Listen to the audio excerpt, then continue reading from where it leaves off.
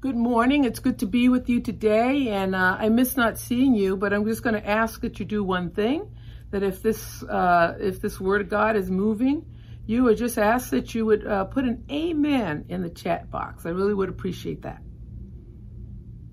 So in Boston and around the country, we are mourning the death of Mimi Jones, who was a veteran civil rights worker who lived in Roxbury, who visited this church on several occasions and had the occasion to serve communion last year. As the news of her passing came, many tributes from national and local officials and community folks that knew her have just poured in. So we want to add our tribute to Mimi Jones this morning and dedicate this reflection to her. A champion of civil rights and a justice fighter. Will you pray with me?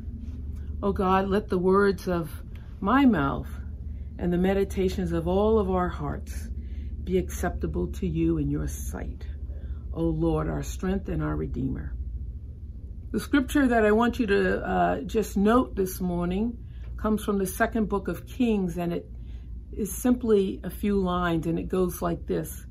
And Elijah prayed, "Open his eyes, Lord, so that he may see." One day out of the clear blue, a man found himself surrounded in what seemed like a hopeless situation. Threats were on every side, and it seemed like there was no way out. Frightened and confused, he ran to his boss, the prophet, who was nearby. The prophet quickly reassured him that what he perceived was only part of the truth and far from the full picture. The man's eyes could only see the impending adversity, yet they were blind to the presence of God. And all he could see was danger. Have you ever responded to a circumstance in this way? As the saying goes, seeing is believing. But what about the times when we do not see the whole picture? Do we have the faith to know that God is at work and there's always more involved than what meets the human eye? Even now in our nation, as we face difficult times, we know that there are threats and adversity all around us. A growing number of people are becoming infected by the virus, and we are mourning the loss of over 150 people. Our friends, our neighbors, our colleagues, our family members. We've lost them to the virus. Many people are worried about sending their kids back to school. Will it be safe? People have lost their jobs, their housing, their business, and the ability to feed themselves and their family. This is a time of great loss and suffering.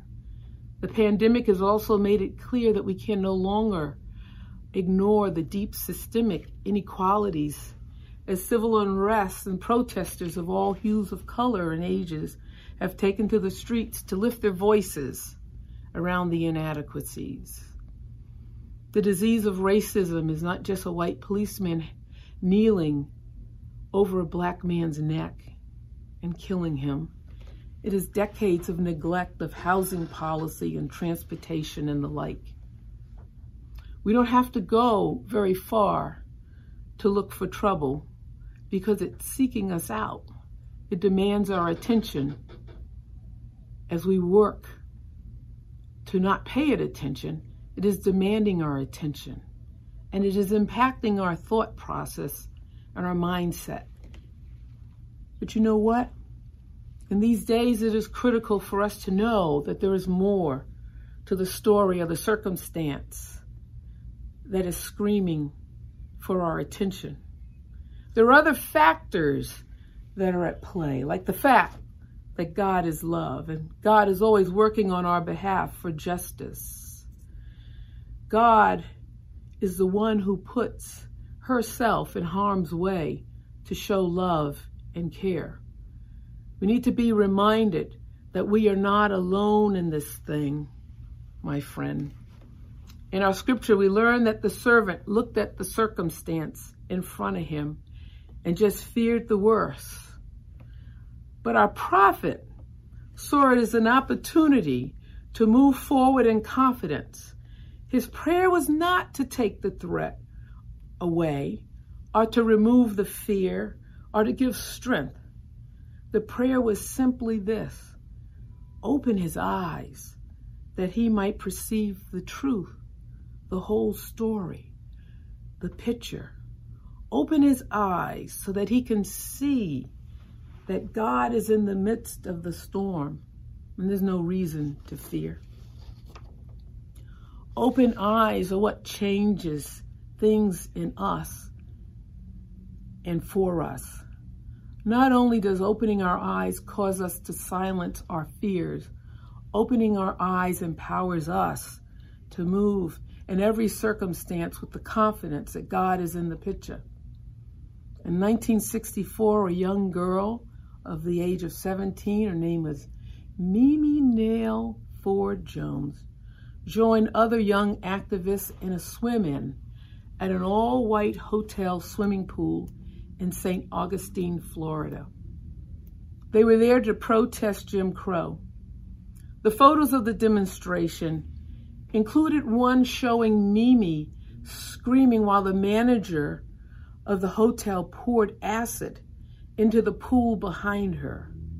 This became an iconic picture telling the story of racism around the world. In recalling the events of that day, Mimi reported that the police, fully clothed, jumped into the pool, not to help the protesters, but to arrest them. With open eyes, Mimi Jones saw the big picture of God, this God of justice and love at work in the universe and in her life. With open arms, she saw freedom, not just for herself, but for others, to be free. That's what we call selfless love. She could taste freedom and the right to vote that had been promised to Black people after the Civil War. But these rights were systematically denied. And instead, for decades, Black people were brutalized and traumatized by state-sanctioned lynching. It was not until people of courage in the 50s and 60s, people like Mimi Jones and John Lewis and many others that we can't even name this morning, and her family came together to demonstrate, to protest, to pray, and to challenge the Jim Crow segregation. They dismantled Jim Crow, and her moment of protest propelled into lighting the fuse for the Selma March and the movement and the Voter Rights Act of 1964. Mimi Jones was my friend, and she was a friend of Old South Church. She looked at the world with open eyes, spiritual eyes, because seeing is not always believing. God invites us to open our eyes so that we can come up just a little bit higher and see the sunlight and to see the power and the majesty of God. So here's the point this morning as I wrap up. Open eyes are what changes things for us. Open eyes change things in us.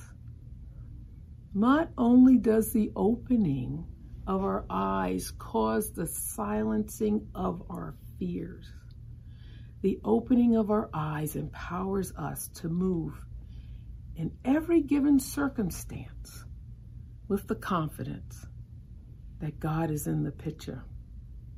Seeing with open eyes enables us to do as our God does.